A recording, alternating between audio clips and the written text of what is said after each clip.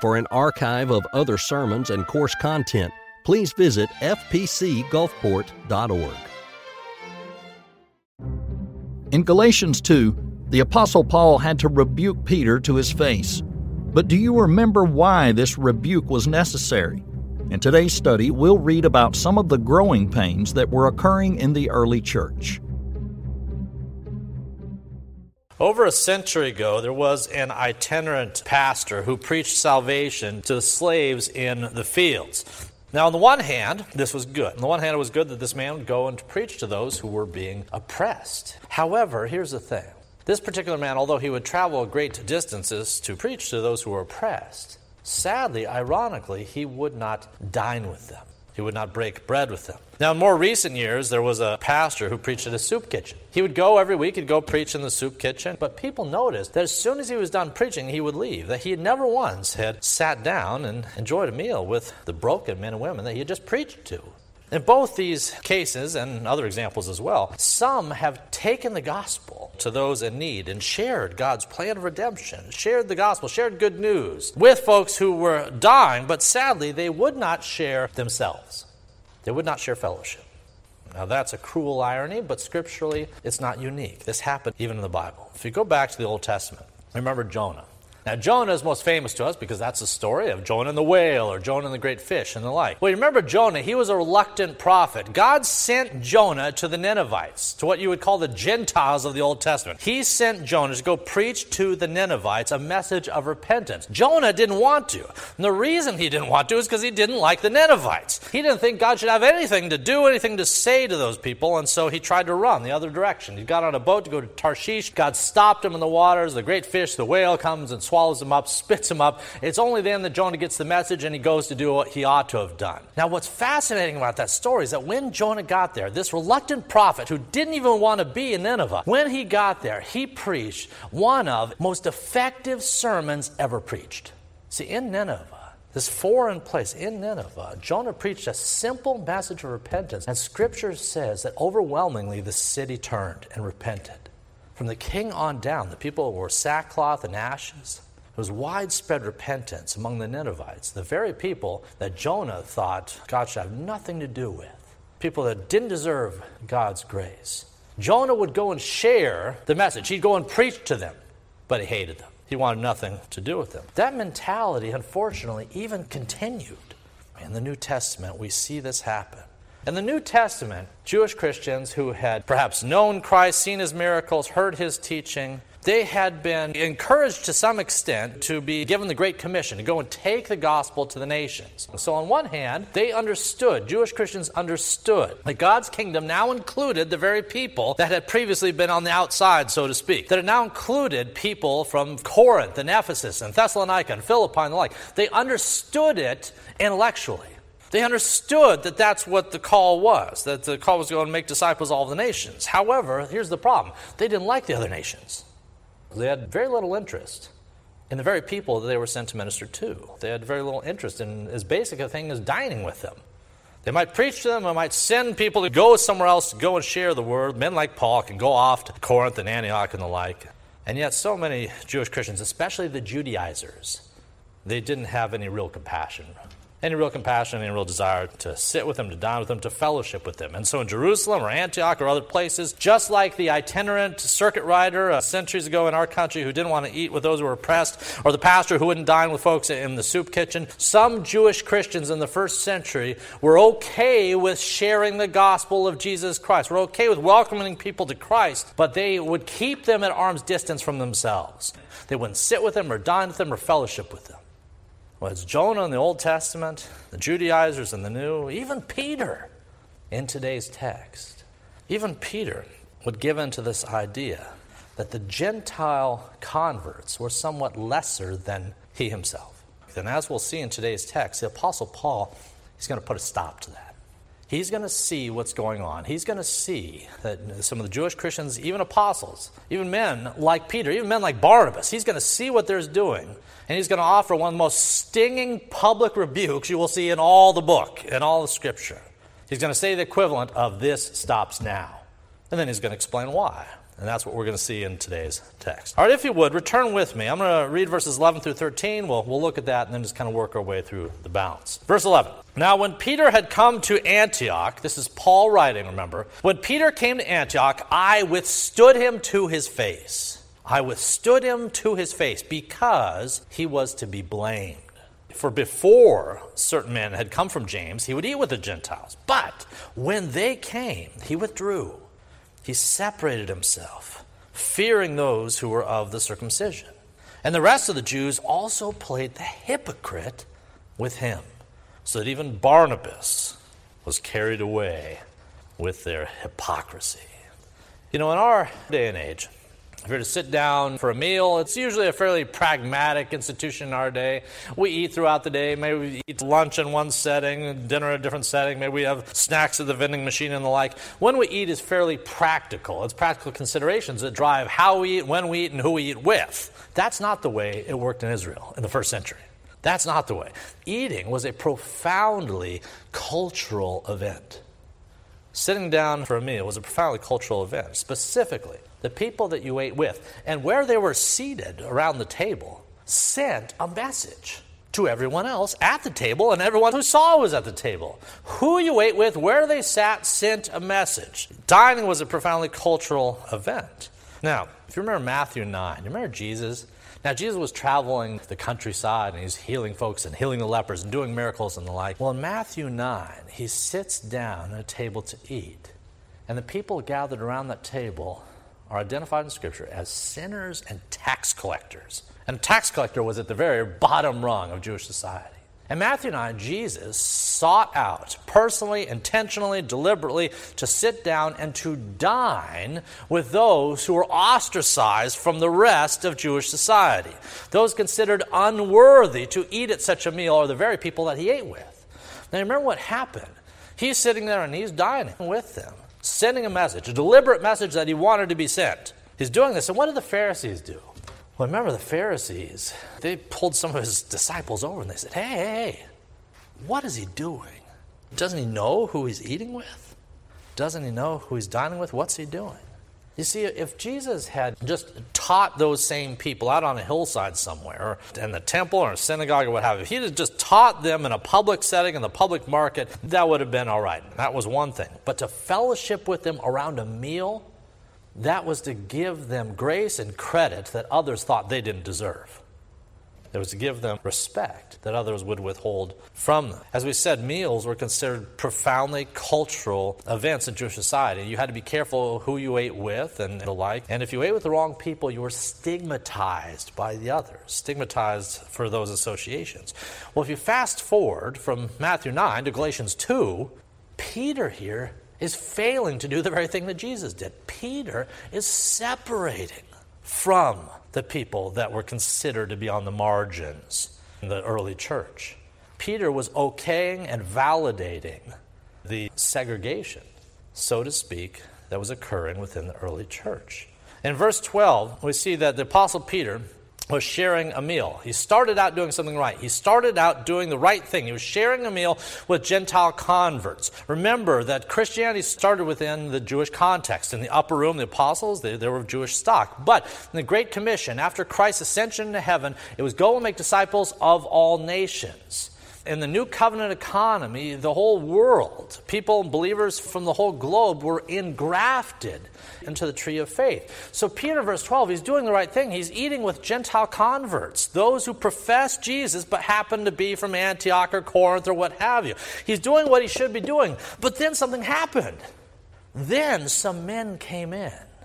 Some men came in with James. There are men that we call the Judaizers.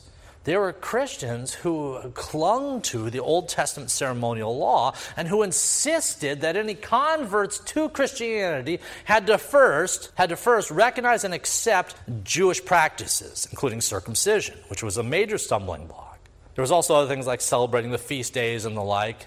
In essence, the Judaizers were trying to make you a Jew first before you became a Christian, and if you came from Athens and Corinth and Thessalonica and the like. So these men came, these Judaizers came, these men of the circumcision is how they're identified in the text. They came here, they came to Antioch, and Peter, when they showed up, He does the equivalent of getting up from the table of the Gentiles he was with because he didn't want to be seen with them. I mean, when the Judaizers are here, I don't want to be seen with the Gentiles, or they're going to give me a bad time or worse. So he does the equivalent of getting up and separating himself from Gentile brothers and sisters, those who shared his profession. He separated himself. He instituted a segregation that was led by him, an apostle.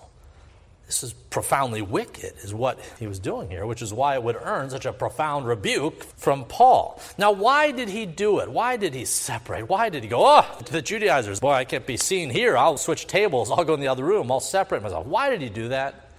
Yeah, fear. That's exactly right. Verse 12 says that when the Judaizers came, he withdrew and separated himself, fearing those who were of the circumcision, fearing the Judaizers.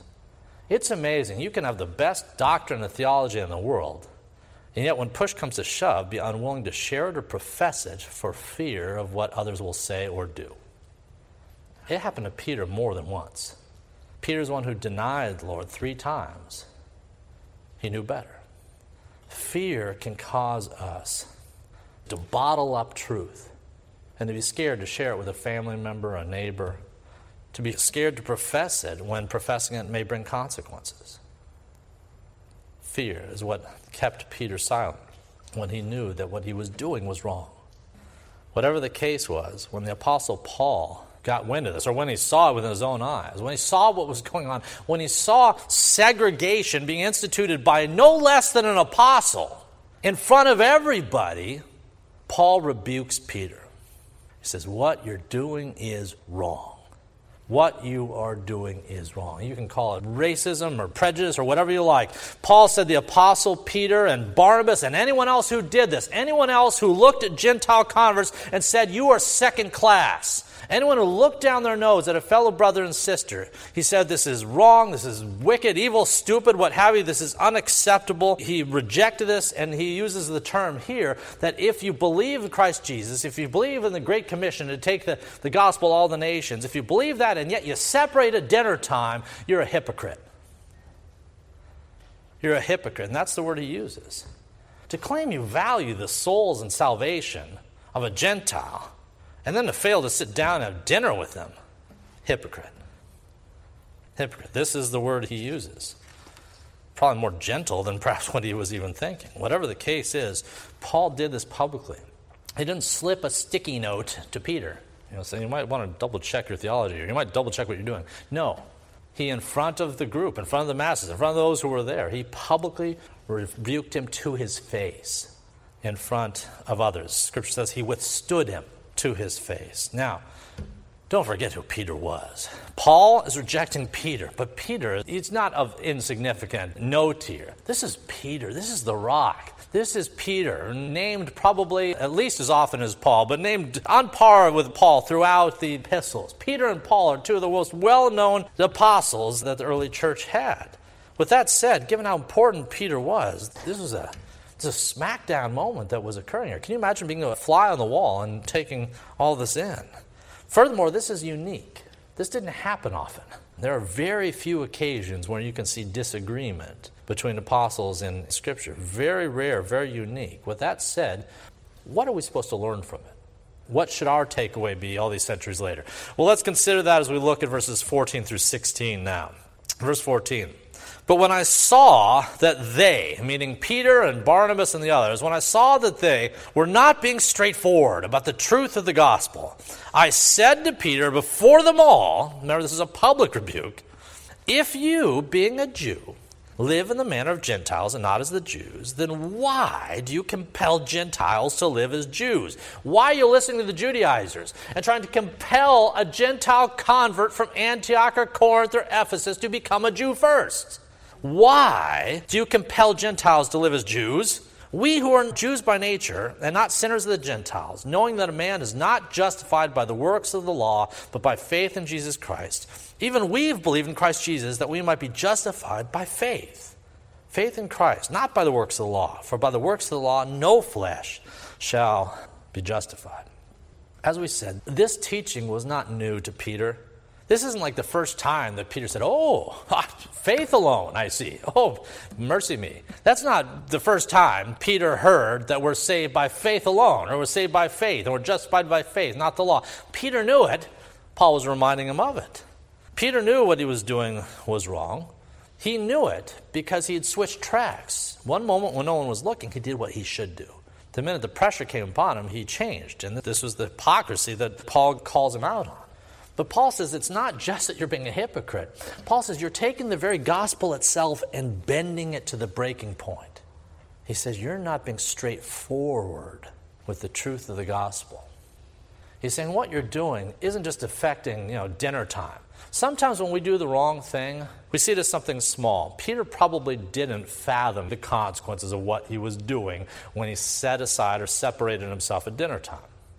Paul reminds him, he says, this is a matter of the gospel. We've been sent to take this gospel to people in Antioch, in Corinth, and in Philippi, and the like. And it's a gospel we're saved by faith. You have been listening to the Judaizers who say that we're saved by faith plus something else. Faith plus circumcision. Faith plus keeping the feast days. Faith plus becoming a Jew first. You know the people who've got your ear, Peter. And you know that they are not teaching the gospel. In fact, in Galatians 1, what did Paul say? Paul said, let such people be anathema.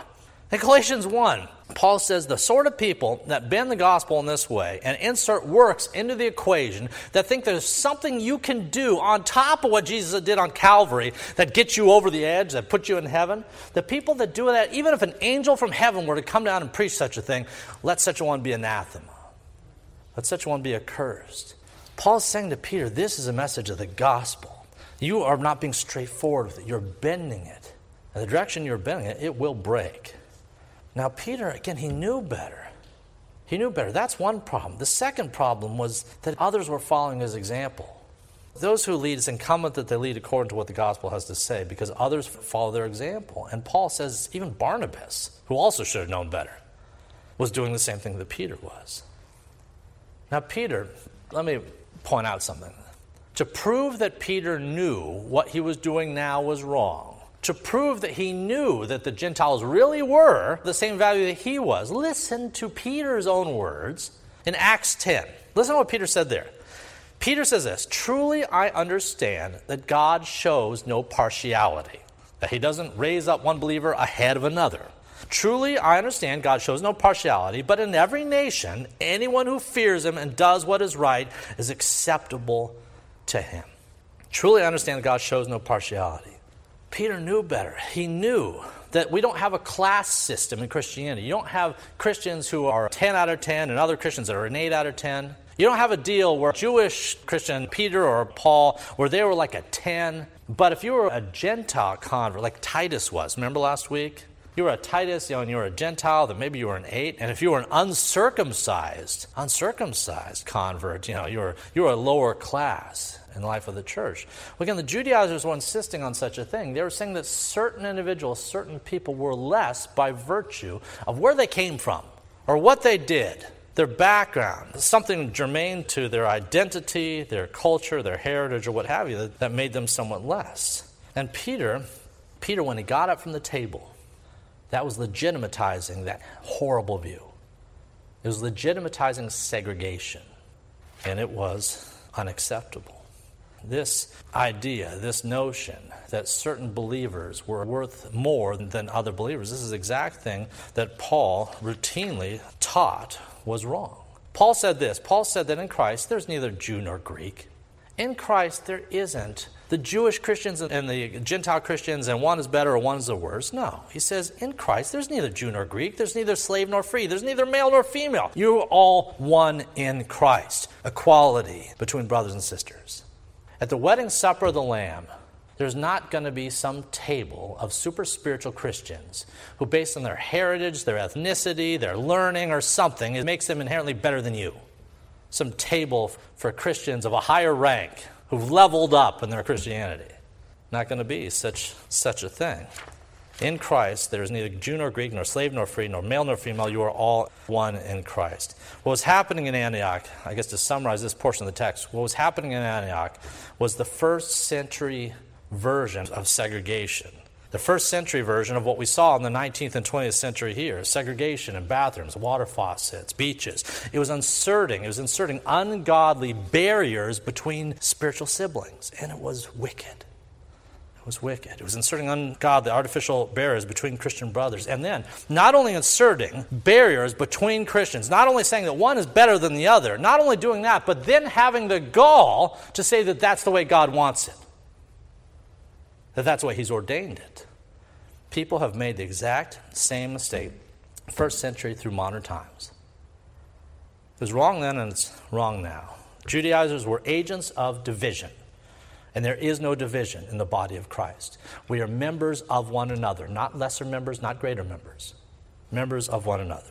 And that's the reason why Paul withstood Peter to his face and made such a big deal over who he ate dinner with. A seemingly small thing with infinitely significant consequences. All right, let's look at verses 17 through 21. But if while we seek to be justified by Christ, we ourselves also are found sinners, is Christ therefore a minister of sin? Certainly not. For if I build again those things that I destroyed, I make myself a transgressor. For I through the law died to the law, that I might live to God. I've been crucified with Christ. It's no longer I who live, but Christ who lives in me. The life which I now live in the flesh, I live by faith in the Son of God, who loved me, gave himself for me. I do not set aside the grace of God, for if righteousness comes through the law, then Christ died in vain. If I could be saved by just keeping enough laws, then why do I need Christ? That's the thrust of his argument here. Verses 17 through 21, the Apostle Paul is talking about a concept called justification. I'll ask you the same question I asked folks at 9 o'clock. When you hear the word justification, how do you define it as you think it through? Let me encourage you, if you stumble on that a little bit, if you have to kind of think on that a little bit, let me encourage you, read through the epistles, read through Paul's epistles, read through the Gospels. Justification is one of, if not the most significant words in the entirety of the New Testament. Because justification deals with how we can ever hope to stand righteous, stand justly before God. You and I have sinned. We say this whenever we do the Lord's Supper. You and I have sinned. More times than we can count. All right, we're sinners. If we're honest with ourselves, we know this is true. We're sinners. And as we also say at the Lord's table, the wages of sin is death. It's not a small problem. As problems go, to be a sinner as many times over as you and I are a sinner is a huge problem because the wages of sin is death just for one sin. You and I are sinners. So what is then is our hope to be right with God? How can I be right with God if I have to pay the consequences for my sin, which is death? How will I ever hope to stand on God's golden shores? How can I ever hope to stand justly before Him if He is a just God and has to deal with my sin? Well, the answer is the gospel. The answer is that although that is a problem, God has a solution. And the solution is this, that Jesus Christ, His only begotten Son, was sent. Jesus Christ lived the perfect life. He lived the life that you and I should have lived, that we were called to live, and then He died the death that we should have died on Calvary. And when He died on Calvary, the wrath of God was poured out upon Him. He who knew no sin became sin for us. Your sin was credited, placed, imputed upon Jesus. And on Calvary, God's wrath against your sin and mine in its entirety was poured out in its entirety on Him. Jesus Christ took the punishment you and I deserve. So you and I, as we think about how we could ever hope to be right with God, the solution for many is that, well, I just have to try hard enough. I just have to try hard enough. But that's not what the gospel says. The gospel says your works will never be sufficient to save you. They're only enough to condemn you. But the work of Jesus, that's a different matter. The work of Jesus on Calvary is sufficient. You and I, if we go knocking on doors, if we end the service in a few moments, we'll wrap up. If we were just to go out into the community, let's knock on doors in Gulfport and try to determine if folks are saved or if they were to die and were to go to heaven, what would happen? What would happen? To the degree we got any answers at all, the answers would, generally speaking, fall into this category. Because I'm a pretty good person. I try really hard. God knows the challenges of my life. He knows how hard I try. He knows how I take care of my mom and dad. He knows how I help old ladies across the street. He knows I don't kick the dog. He knows I don't steal at work. Sure, I've done things wrong. Haven't we all? Sure, I've done some things I'm not proud of. But when God looks at me, surely He sees all that I've done. I'm a pretty good person. I'm a good person. That's the answer. That's the reason most people view that they'll be saved by whatever they perceive to be God. Foreign pagan belief systems, almost all other religious systems fall into this category of seeing salvation as something you merit on the basis of simply being better than the person down the street, better than your neighbor, doing enough to offset good deeds versus bad. That's the basis that most people think that they're going to get into God's golden shores because they've earned it. Well, you know what Paul's response to that is? His response, we just saw it. He said in verse 21, if righteousness comes through the law, if righteousness comes because I do enough, if righteousness comes because I've earned it, then Christ died in vain. Then what's the point of Jesus? If you can get to heaven by building a ladder of your works, rung by rung, to get there, then why do you need Jesus? Where does Jesus fit into that equation? Well, Paul knows this is wrong. This is bad theology. The Judaizers had bad theology. They thought that faith was a good starting point, that yes, we should have faith. They tipped their hat to faith in the same way Roman Catholicism tips its hat to faith.